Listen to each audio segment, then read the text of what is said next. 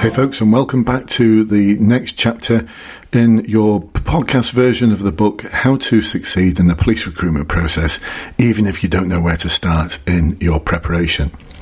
So this chapter is going to focus on competency type questions for your final interview. This is going to be the backbone of most interviews.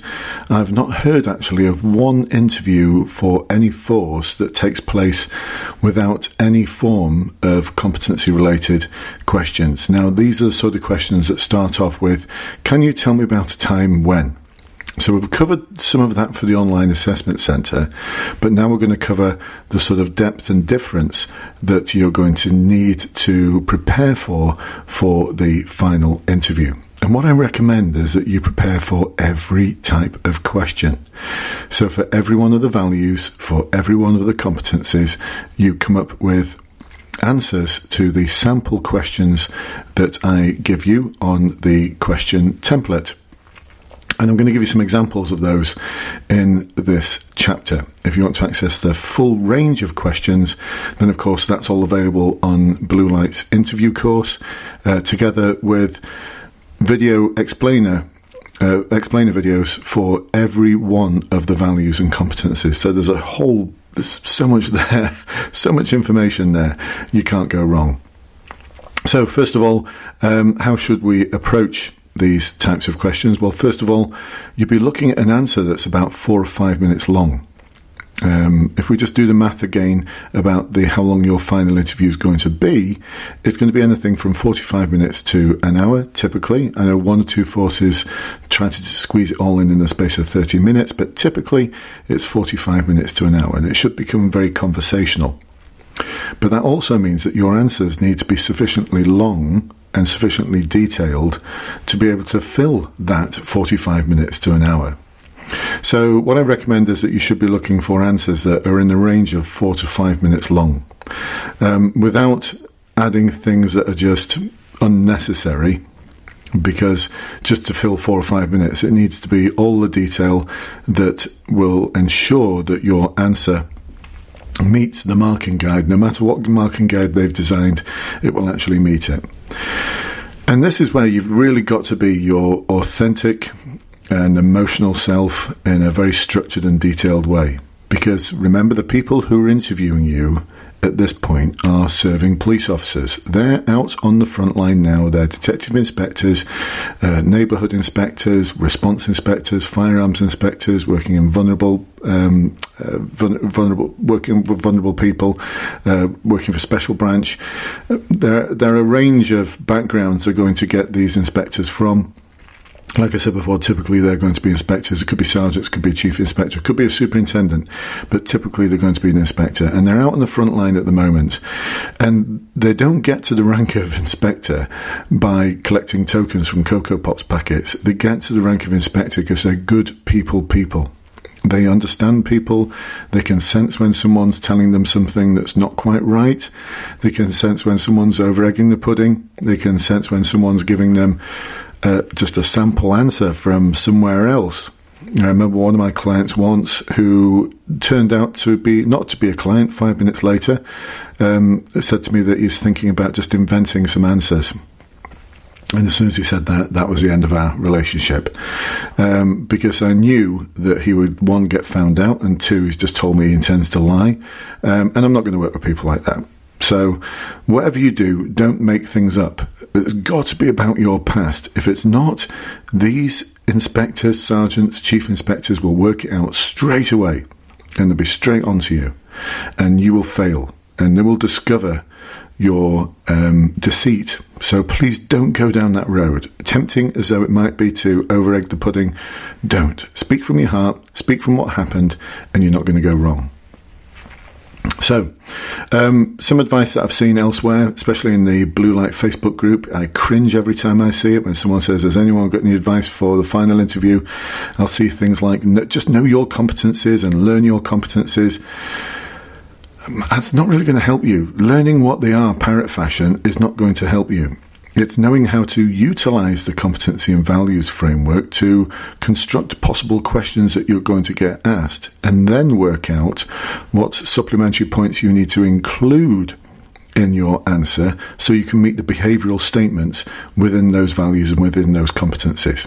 And don't worry if you didn't understand what I've just said too much, because you don't need to do all of that work. I've done it for you, and I'm going to give you some examples of the sort of questions that you're going to get asked and the guidance that I provide for each one of the questions in terms of what you need to include in your answer.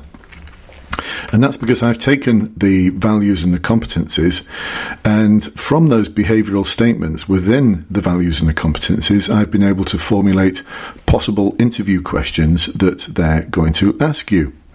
And I've also taken the behaviours which sometimes are written in competency speak, very HR speak.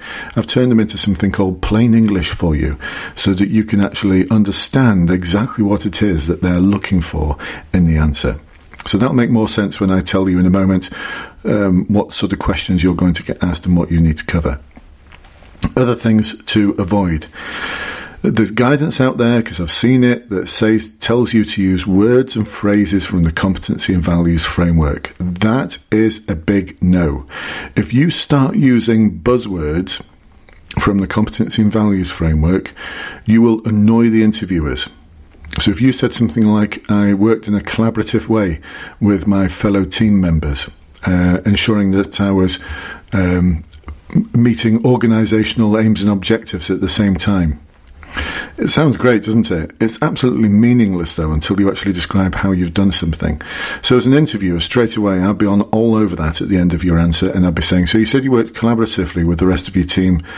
How did you do that? How exactly did you do that?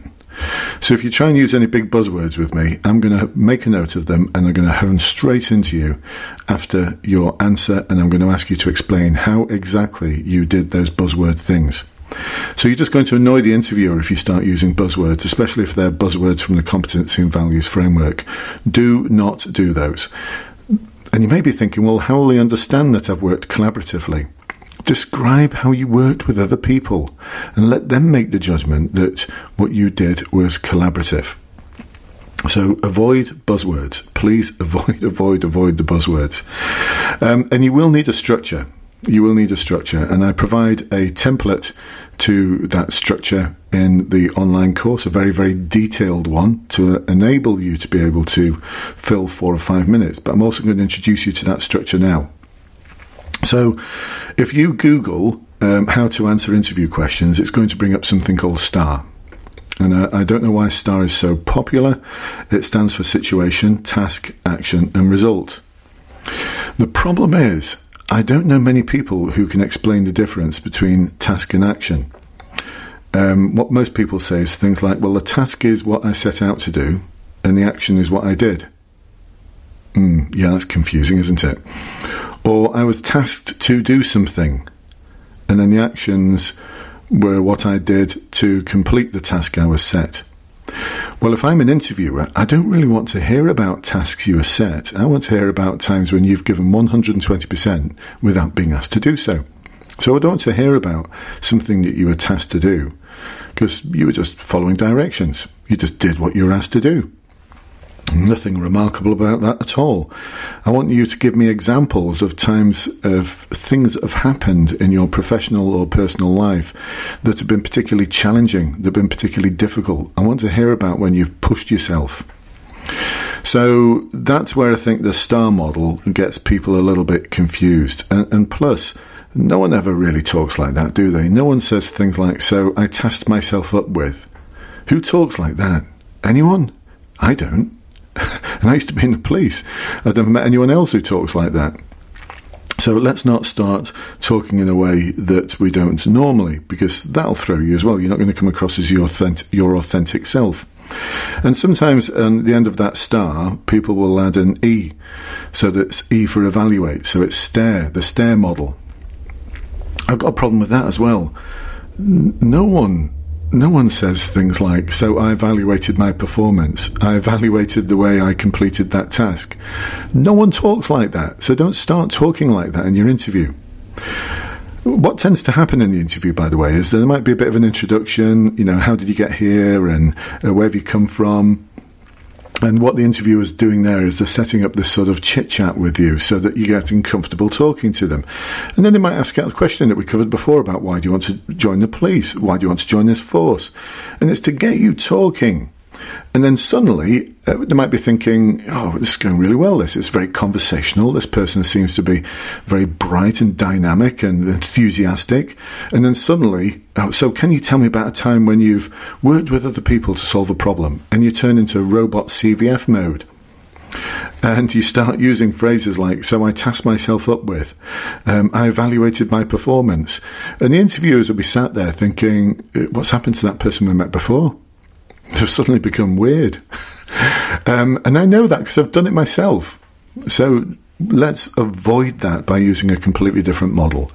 And this is one that I've developed over decades now, actually. I've played around with all sorts of different models to answer these sort of questions, and I've used them and developed it over the years. I've used them myself to get promoted, used them myself to get into specialist departments. I've coached and supported and guided people within the police to succeed using these sort of models, and the one I've settled on is one called SALCOO. I know it sounds a bit of a mouthful, and the other reason I think STAR's popular is because STAR actually spells a word. The SALCOO model goes like this. And there's more to it, by the way. Each one of the headings, there's a whole load of little subheadings, but you'll need my template for that. So the first part is situation. So in my role as a specific situation occurred where? That's how you start off every one of your answers. In my role as a specific situation occurred when? And you might also want to explain what that organisation is that you belong to actually does, and what that role that you're in actually does, because they can't read your minds, and they don't know about life in the army or life as an accountant or life in retail. They're police officers. They know what life as a police officer is like. They don't know about the rest. So, first of all, the situation. And we might also want to start thinking about the problem that we are describing. Here we're setting the scene. And so, if that problem wasn't addressed, what would be the impact on you, the organisation, your team, other individuals involved? And now, as opposed to task, we're going to think about our aim. Because you were aiming to achieve something. When you started thinking about, I think I need to address this problem somehow, what I'm aiming to achieve is. So what is it you're aiming to achieve? And now we're thinking about what we're aiming to achieve. We can start thinking about, well, what options do I have to enable me to achieve that aim? Does that make sense? I think it makes sense. Well, it makes sense to a lot of people because I've had feedback from thousands to say that this worked for them. Recently had feedback from a chief inspector. Actually, they're not a chief inspector anymore. They're a superintendent who listened to me talking about this on one of my podcasts and came back to me to say, I've just got promoted to superintendent. First time I use this model. It's awesome. Thank you. You're welcome, superintendent. So we're going to talk about our aim and then 2 or 3 options that we've considered to achieve that aim. The option that you're always going to settle on is you decided to tackle this yourself. Because if you settle on the option which is, I decided to refer it to my manager, well, that's it. It's the end of the answer, isn't it? So it's always an option, though. So talk about your options.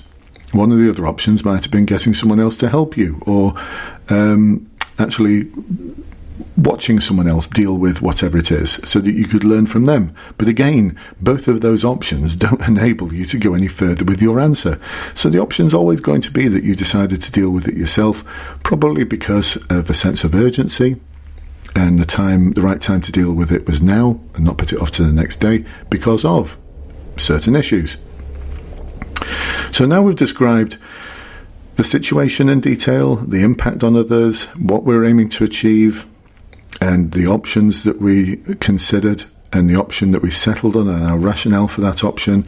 Now we can start talking about the actions that we took. So that's the second A of the SALCOO model. Now, here is where most people fall down. They fall down because they talk about what they did, but they don't talk about how they actually did those things. So I approached the person calmly and professionally. I sat next to them and listened to them empathetically. All of those phrases sound great, but they're completely meaningless unless you actually explain how you did those things.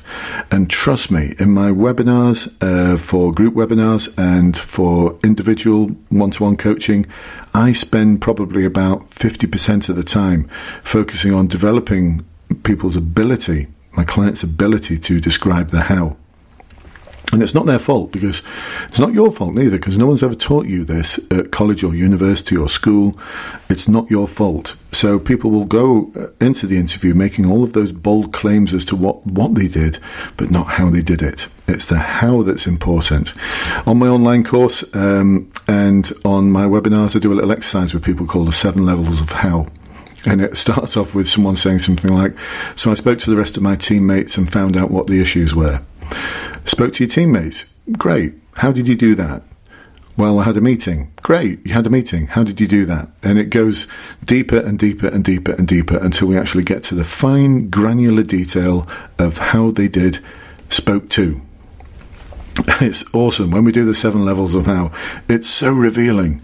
Normally about the 6th or 5th or 6th level, people are starting to get it, and they're starting to think, right, now I get it. I need to describe specifically the types of questions I asked and why, and how I listened to that individual. So that's really important. That fine granular detail is really important, and your action phase of your answer should take up not the bulk of, but quite a considerable percentage of your overall answer. So now we move into the result. Now, there's a lot of guidance out there that says, especially in the corporate world, the private sector, that you should use examples of where what you did was successful. You're going to join the police. Can I share with you that just about every plan you have in the police, every plan I've had in the police to achieve something, hasn't worked out perfectly. It rarely does. And what you intend to achieve invariably isn't what you actually achieve. Why? Because it's a fast-moving, dynamic world that involves people. And once you introduce people into the formula, it starts getting very, very confusing. And so you have to deal with that confusion. People don't do what you ask them to do. Or if you ask someone to do something, they do something completely different. People don't always report back to you. People don't turn up when they say they're going to turn up. The world of policing is about dealing with problems in a very dynamic way. So I don't want to hear about examples of when something has gone awesomely for you, where everything you touch turns to gold and everything in your garden is rosy. Because I'm going to think 2 things. 1, you're spinning me a yarn, or 2, it wasn't very challenging then, was it? Because if it went so well the first time you dealt with this situation, then clearly it wasn't very challenging for you. It wasn't very difficult for you. I want to hear about difficult, challenging situations where it generated some emotion, some frustration maybe. How did you manage those frustrations? And talk about it. This is how we fill 4 or 5 minutes. And so for the result, I'd like you to think about the 80-20 rule. I often think about 80% of what you did went to plan and 20% didn't. Now, you can describe then how that 20% impacted on the overall result. And you can also then take that 20% of what didn't go right. I mean, I'm using that 80-20 principle. It could be 90-10 or it could be 70-30. Just as long as in your answer, there genuinely is something that didn't go to plan. And there will be, because if you're describing to the interviewer something that was a challenging situation for you, that you'd not dealt with before, that you felt nervous about initially, or frustrated, or certain other emotions and how you handled those emotions, then I'm not going to expect it to turn out 100% brilliant. I'm going to expect there to be a result where it wasn't what you planned or it wasn't perfect. And so from there we can talk about your learning. Now, learning isn't saying things like, I learned that it's good to talk. I learned that it's good to plan ahead. I learned that it's good to use open questions. No, those are just statements of fact. Real learning is when you reflect and think, what didn't go to plan? What was the cause of it not going to plan? What can I do differently next time if the same situation occurred? Or if I could go back in time and deal with the same thing again, what is it I would do differently to ensure that the things that didn't go to plan actually went to plan? So give them some detailed learning. Give them some detailed learning. From there, we move into the KU. Now, this is the icing on the cake. If you stop at the learning, you'll have delivered an awesome answer. I can promise you that. Awesome. Especially if you follow my template. Awesome, awesome answer. The KU stands for knowledge and understanding. So this is where you could say something like, if it was working collaboratively with others, you could say, and this is a really important skill set for police officers, because I realise that once I'm in the police, most of what I do will involve working with other people, especially people from other partner agencies. So my understanding of how I'd go about doing that is whenever I get the opportunity to speak to someone from a partner agency, I'll ask them what sort of issues they are faced with on a daily basis, and maybe how can I help them to meet those issues. So that way you're demonstrating your knowledge and understanding. And there's a whole module in the online course where I talk about the knowledge and understanding that applies to each one of the values and each one of the competencies. So plenty there for you to practice. And one of the things that I need you to do to get really good, to develop your proficiency to be able to answer these sort of questions, and I've talked about it before, I'm going to talk about it again, is to practice. Practice, practice, practice, and reflect on your performance. Record yourself, play yourself back, and start thinking about how that came across. Practice with anyone you can find that will practice with you. Within the Blue Light client groups, there's always people putting a shout out to say, is there anyone available who'd like to practice interview questions with me? And they set up their own little Zoom sessions, which I think is awesome. I mean, what an awesome community it is.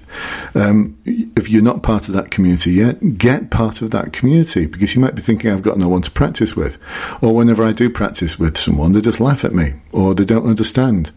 Well, in the Blue Light community, you've got people who are on the same courses as you, they've got the same dilemmas as you, they're going through the same challenges, they've got the same prize at the end of it, that warrant card in your pocket. Practice with other people. Writing answers down is just the start of the journey. Actually practicing them with real people is where the real practice comes in. The real preparation comes in. And that's why the webinars I run are so good, because you get to practice with me. And I know what works and I know what doesn't work. So there you go, folks. An introduction to competency type questions. In the next chapter, I'm going to give you some examples of what those questions are and what the supplementary points might be for those questions. So I hope you've got a lot out of this one. You may need to play it back a few times and make more notes, and that's okay. Or if you're reading this, you might need to read it all again. It depends whether you're listening to a podcast version or you're reading it, or you might be doing both at the same time. Either way, I hope you've enjoyed it, got something out of it, and I'll see you on the other side. Bye-bye for now.